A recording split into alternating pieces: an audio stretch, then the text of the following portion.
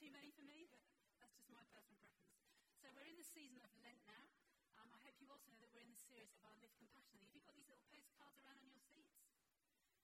So what we're just really challenging ourselves to do each week, we're putting out a Live Compassionate challenge each week for us just to step out and being compassionate, connecting a bit more with our neighbours. Last week's challenge was to connect a bit more with our neighbours, maybe find out their names, maybe invite them out, maybe make them a cake or do something practical. We would love to hear your stories through the week, so do please email them in to the office. Andy and I just thought we'd let you know how we got on. So our neighbour is a single mum, and we know that she struggles a bit with gardens, so we thought we would offer to help her with a garden. So we went round and said, would you like us to cut your hedge back? So there should be a couple of photos of before and after photo. There it is. So that's the before. You can probably see we took about 8 to 10 feet off when we lived to tell the tale as well. Other stories, some of you may know Carla, who is in Istanbul working for a year. She's been listening to the sermons online and was really challenged by this. So she sent us an email this week saying that she decided to connect with someone that she sees every day on her way to work. So there's a blind man that sells a paper at the end of her road. So she decided to go and chat to him, introduce herself, and actually got an opportunity to pray for him as well. So she now says hello to him every day, just connecting with somebody in her neighbourhood. So do let us know your stories. The challenge for this next week, I've got slides are slightly wrong order, haven't I? What's the challenge for this next week? Okay. To bring an item of non-perishable food to the storehouse with you next week and start to continue a weekly habit. So that's a nice, easy one. I guess maybe just bring in a tin or a packet of some non-perishable food items. Number 2, get a bit more challenging. Do an act of kindness for someone that you know is in need. Maybe someone at Riverside, or maybe somebody in your community. And maybe invite them to the Alpha launch. You want to really stretch yourself? Number 3, look for someone who's rough sleeping or homeless and bless them in some way, maybe with a hot drink or some food. And again, could you invite someone to the Alpha launch? So that's our challenges for next week. They'll be coming out electronically, I believe, newsletter, email. They'll be on Facebook and Twitter as well. So what can you do this week just to stretch out and be a bit more compassionate? Okay, we're going to start now with a couple of video clips. I hope they're going to work all right. Let's watch these. Okay, maybe a few anger management issues there. Anger is actually a completely normal and usually healthy emotion. But when it gets out of control and turns destructive, it can lead to a few problems, maybe at work, or in your personal relationships, or in the overall quality of your life. This is Stoke from Aristotle. Anyone can become angry. That's easy. But to be angry with the right person, to the right degree, at the right time, for the right purpose, and in the right way, that is not easy. I think it's fair to say slightly out of control, not quite in the right way there. So we're continuing our series of our Fit for Life series today. We've been looking at getting fit in lots of different ways, maybe physically, financially, time fit and spiritually fit last week. And today we're going to look at becoming emotionally fit. Because the reality is we are all emotional beings, whether we like it or not, and that does include men, in case you're wondering. And that's very much the way that God created us, isn't it, with emotions? Because emotions actually give us really valuable information about the world around us. But sadly, we're so often taught not to listen to those emotions, and also they can get somewhat out of control. But listened to well and managed, our emotions are actually an essential part of the reality of our lives. And if we ignore them, I believe we actually miss out part of that reality. We're going to take a look at the Bible and see what this has to say on the subject. So we're going to, if you'd like to turn with me, if you've got a Bible or a gadget with you, to Psalm 13. It's about halfway through the Old Testament. Whilst you're looking that up, I guess the first question we need to ask ourselves when we're talking about being emotionally fit for life is, what does it actually mean to be emotionally fit or emotionally mature? It's perhaps not something that's that easy to measure. You can't put a number like you can maybe on your bank account or your physical fitness. And in fact, emotional maturity has nothing to do with our numerical age. John Wimber, the founder of the Vineyard, used to say, I want to grow up before I grow old. So the two don't necessarily go together. So I looked for a few definitions about what Christian maturity, emotional maturity means. And I found this one. I really like this one. The ability to read, regulate, and renew our emotions in the presence of God. So emotional maturity refers to that ability to understand and manage our own emotions, our own feelings, and how we're feeling. It's about being the best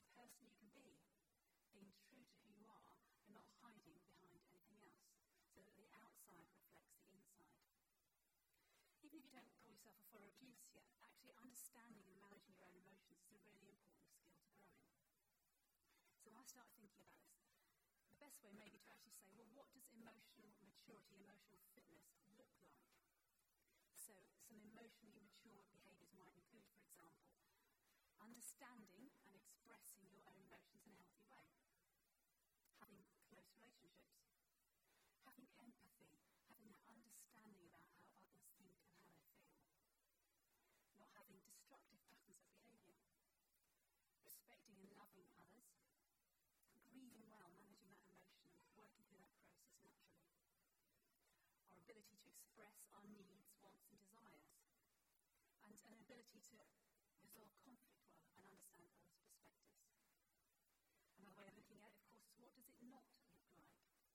So some emotionally immature behaviours might include sulking or tantrums or walking away from difficult situations just, I can't handle that, walking away, not facing it. Perhaps patterns of relational breakdown time after time. Fear of rejection, emotional outbursts. Holding on to unforgiveness, which can often lead to bitterness and really destructive patterns. Maybe you're really unable to handle criticism, or you have a deep insecurity or fear of rejection. So you can see that if we have these emotionally immature responses, we could lead to some pretty difficult and messy situations. So let's see what the Bible has to say about this. We're going to read Psalm 13. The whole psalm is a very short one. How long, Lord, will you forget me forever? How long will you hide your face from me? How long must I wrestle with my thoughts and every day have sorrow in my heart? How long will my enemy triumph over me? Look on me and answer, O Lord my God. Give light to my eyes, or I will sleep in death.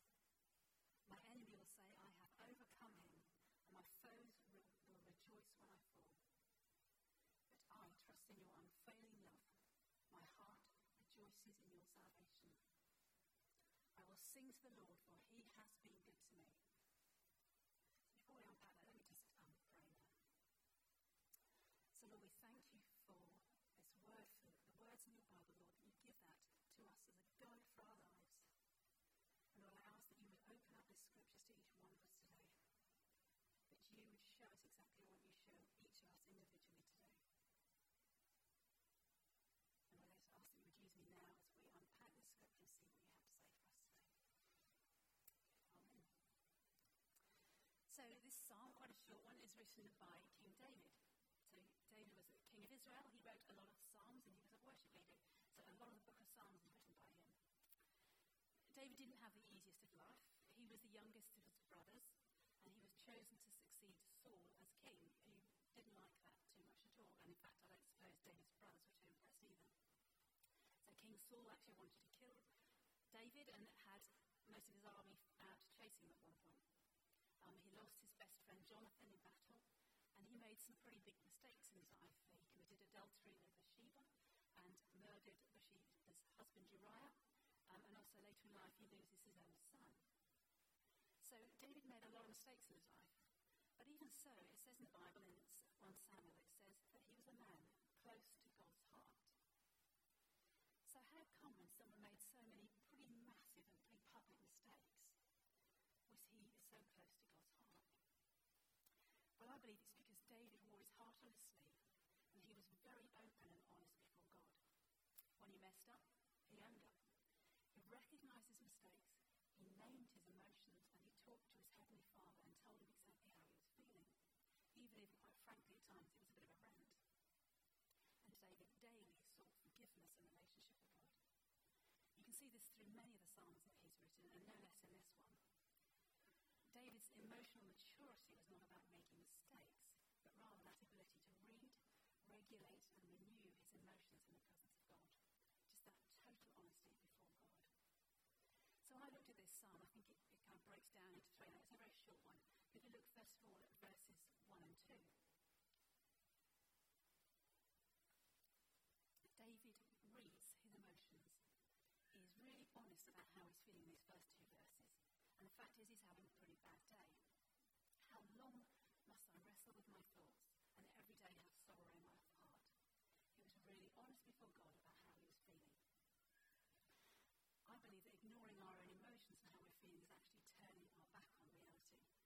listening to our emotions and how we're feeling ushers us into reality, and a reality where we meet God in a far more honest and open way. If you think about it, you've got friends, and you never really tell your friends honestly how you're doing. And you have to ask yourself, how honest and deep is that friendship? And I believe that's the same with our Heavenly Father. If you call yourself a Christian here today, I believe our emotional maturity has a massive impact in our relationship with God. And if you don't call yourself a Christian, then I still believe that emotional maturity will affect your life and the depths of friendships that you have. A very wise guy called Augustine in AD 400 said, "How can you draw close to God when you are far from your own self?" Another very wise person, St. Teresa of Avila, almost all problems in the spiritual life stem from a lack of self-knowledge. We need to know ourselves and be honest with ourselves and others. And I believe our emotional and spiritual health are inextricably linked. If you struggle with a close relationship with your Heavenly Father, maybe the question we need to ask ourselves is, how well do I know myself? This week I've picked up this book called Emotionally Healthy Spirituality by a guy called Peter Scazzero. I have to say I picked it up, I thought I'll just read a bit of it, and I actually spent about 4 hours in a coffee shop and I read half the book. It's so captivating, and I would thoroughly recommend it. There's also another book he's done on the right there, which is a 40-day guided reading, which is just maybe right for Lent if you're looking for something. The details are over at the book desk and the QR codes if you'd like to order it. And we're looking at maybe including some of this material in our next Equip course. It is a life-changing book. It is really stunning. So the question then, if we believe that emotional health is important, how do we actually know how we're doing? Well, maybe we actually need to carry out an emotional health check. So here are some questions, maybe a bit challenging. Questions to ask ourselves and say, how am I doing emotionally? Can you handle conflict well? Can you recognise and manage your own emotions? Is your life fully integrated, spiritual and secular, or do you tend to just compartmentalise those? Do you spend so much time doing for God that you never get to be with God? Do you feel like you present an image of being together to people, but actually inside you feel like you're falling apart? Do you look after yourself? How are you doing with time and boundaries, your health and your family? Are you prioritising things right? Are you aware that your past impacts your present? And have you ever spent time looking into this for yourself? Do you tend to judge others' spiritual journey and compare them with your own? Are you overly concerned with what other people think about you? Is popularity really important to you? Are you defined by what you do? What about performance? How would you feel if you lost your job tomorrow? Do you define yourself by what you have, by your possessions? How do you respond to life's pressures? In a healthy way, or do you have unhealthy coping strategies? What do you turn to when you've had a bad day? Do you go shopping? Chocolate? The internet? Are you secure in who you are without hiding behind any false self or masks? Do people know the real you? There's some really difficult questions up there, but I believe they're important ones. Can you read your own emotions, know how you're feeling in any given situation, and own these emotions rather than ignoring them? I believe that David certainly did. So if you go on to verses 3 to 4 with David, this is how he regulates his emotions. He asks God to shed light on his situation, to put things in perspective so that he gets insight and clarity. By acknowledging how he is feeling, in the first 2 verses he begins to remind himself of who he is. So the fact that he's having a bad day doesn't define who he is. He asks for God's light in his situation, God's truth, or it says, I will sleep in death. He knows the importance of being in control of his thoughts and his emotions to the way that he feels and responds to others. If he doesn't win the battle in his mind, his enemies will overcome. In the Bible, you see a lot of links between light and truth. In John 3:21, it says, but whoever lives by the truth comes into the light. We need God's light and his truth to tell us who we are, so that we're not swayed by the circumstances of the day or the opinion of others. David knows that without God's light, without his truth and his help, he will fail. It says, my enemies will rejoice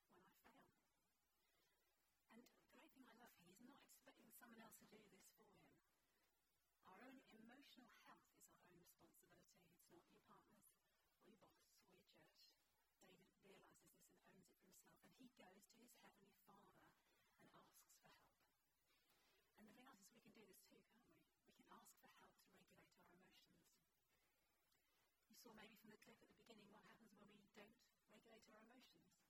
It gets somewhat chaotic and messy.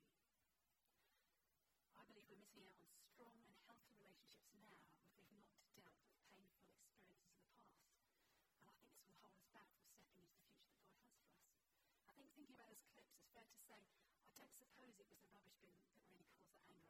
I think there was something a bit deeper going on. I don't suppose it was a frustration of just not printing a document that resulted in the outburst. There's something a bit more going on there. So David reads his emotions and then he regulates them. He goes to his Heavenly Father. And then in verses 5 and 6, it says, he renews his emotions.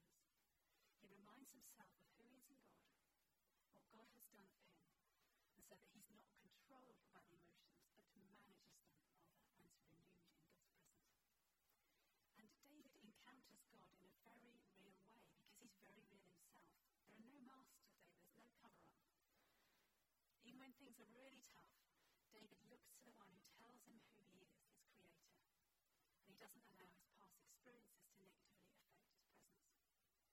He may be having a bad day, but look at the last verse. I love this. I will trust in your unfailing love. My heart rejoices in your salvation. I will sing to the Lord, for he has been good to me. So he really puts his bad day into perspective. He reminds himself of who he is in God, that he is loved, that he is saved by God. He says, my heart rejoices in your salvation. And then he reminds himself that God has always been good to him in verse 6. He has a hope and a future in God. And it gives him a very different perspective on his bad day when he remembers this. And his response is, I will sing to the Lord, his response of worship. This subject of emotional health is one really close to my heart. I guess largely because I've been on a long journey this myself. I'm not there yet, I don't think any of us are, but I hope I'm still moving in the right direction. My own journey has seen me work through a lot of baggage from my past, and I've had a lot of help with that. And do you know what? I think that's a really good thing. I believe that asking for help is a sign of strength, not a sign of weakness. I've read a lot of books, I've been to a lot of conferences, I've had counselling, prayer ministry, I've had a life coach, and I've had all sorts of invaluable friendships and people alongside me in my journey. And when I look at my upbringing, there's been a fair bit to work through. Chances are most of us have got that. I had a fairly overpowering father who was something of a perfectionist, and he was very much driven by money and success, and of course you learn these things from your parents. After a number of affairs, my dad walked out on my mum when I was 13 years old. So as a teenager, I was left pretty insecure in who I was. I would avoid conflict and difficult conversations because that's what I'd seen growing up and I couldn't handle it.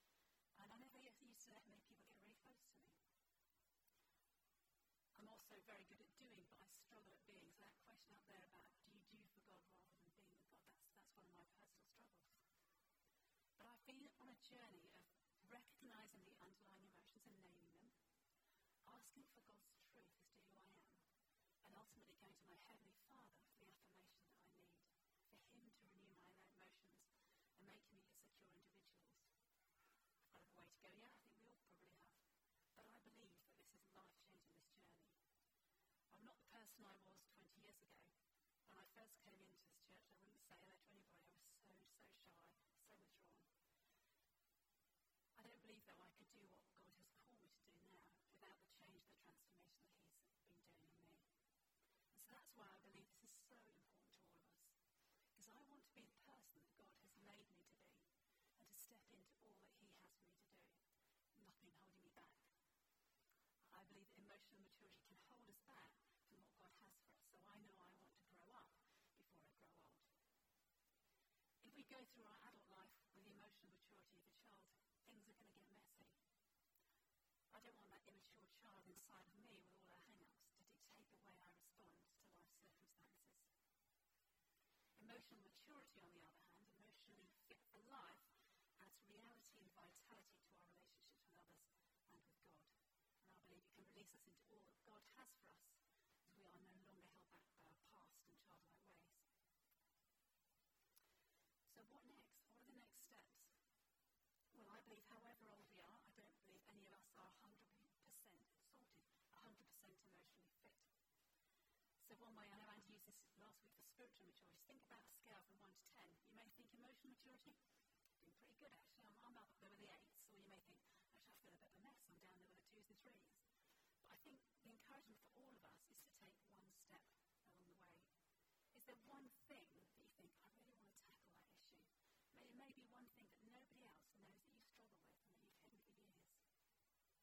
So if you think of those emotional health check questions, was there one question you thought, oh, that's me, that's just hit home? And so really the challenge for all of us is first of all to read our emotions, to be honest about the issues that we're facing and how we feel about them and say it like it is. One idea is to maybe just twice a day ask yourself a simple question. How am I feeling? If you had a difficult meeting at work or an argument with your teenager, that doesn't happen obviously. Or maybe you've been cut off at the traffic lights and just say to yourself, oh, how do I feel about that? And then it's about learning to regulate those emotions. Once you've recognised them, ask yourself, is that in proportion to what's just happened? The way I'm feeling, is that right? Or have I just overreacted? Have I just had a big man moment or a photocopy moment?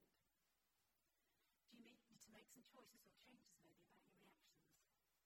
Do you maybe need to look at issues from your past to see where the reactions has come from? Long-term issues from your past may need some help from other people, and that's fine. Maybe some friends, some support.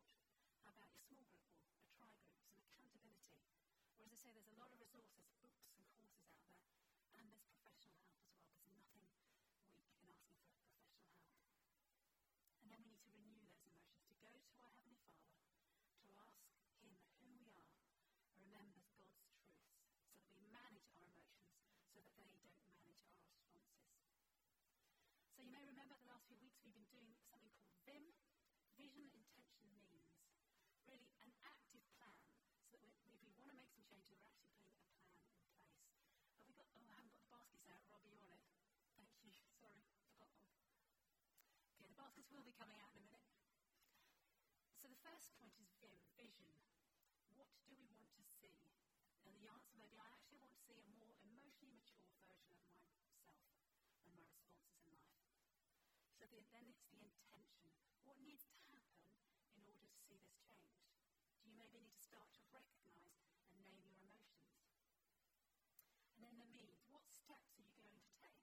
So it may be that twice a day I'm going to set an alarm on my watch and just do an emotional health check and ask myself, how am I feeling? It may be that you want to get some resources or get into a tri-group and really open up to a couple of people about how you're really feeling. And then the last one is who are you going to journey with? I think it's so important to do this journey with other people, safe people around you. Don't go it alone. So what do you want to see change? And how are you going to go about it? One step that may be useful to you, you'll probably have seen in the news sheet that we have a conference coming up.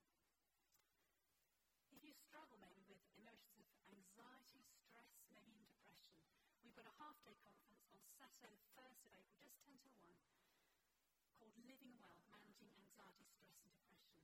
It's going to be a really practical, hands-on morning with lots of tools and techniques to manage that. And that may be one of the steps you say, do you know what, that's what I need to do, I need to be there.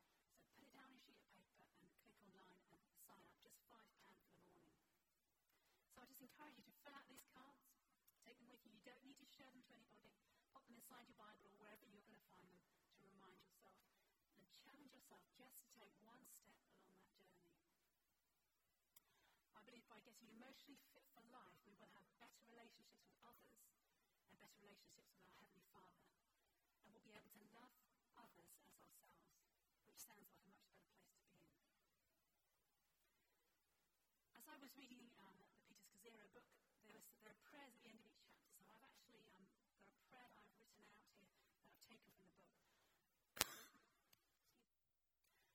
I'd love to just read this through, and then in a moment, if you'd like to, you can join in with me. Oh God, thank you for your grace and mercy in my life. Thank you that I stand before you because of what Jesus has done for me in his perfect record and performance, not my own. Help me to be still before you. Lead me to a greater vision of who you are, so that through this I may see myself, the good, the bad, and the ugly. Pour your light on the things that are hidden. Give me the courage to be honest and allow the Holy Spirit's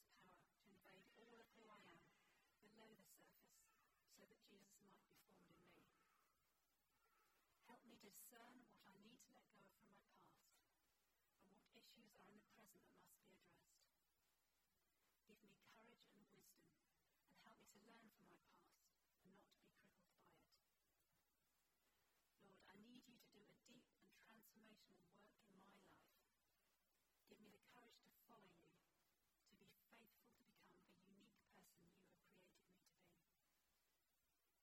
Lord, help me to grasp how wide and long and high and deep the love of Christ is for me personally, wherever I am on this journey.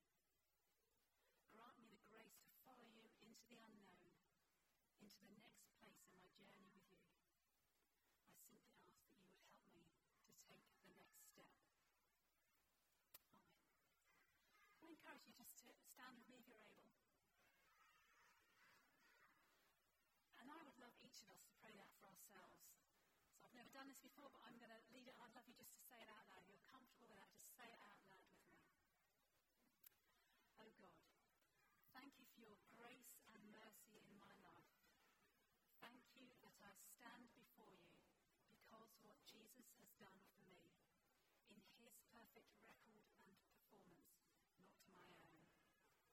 Help me to be still before you. Lead me to a greater vision of who you are so that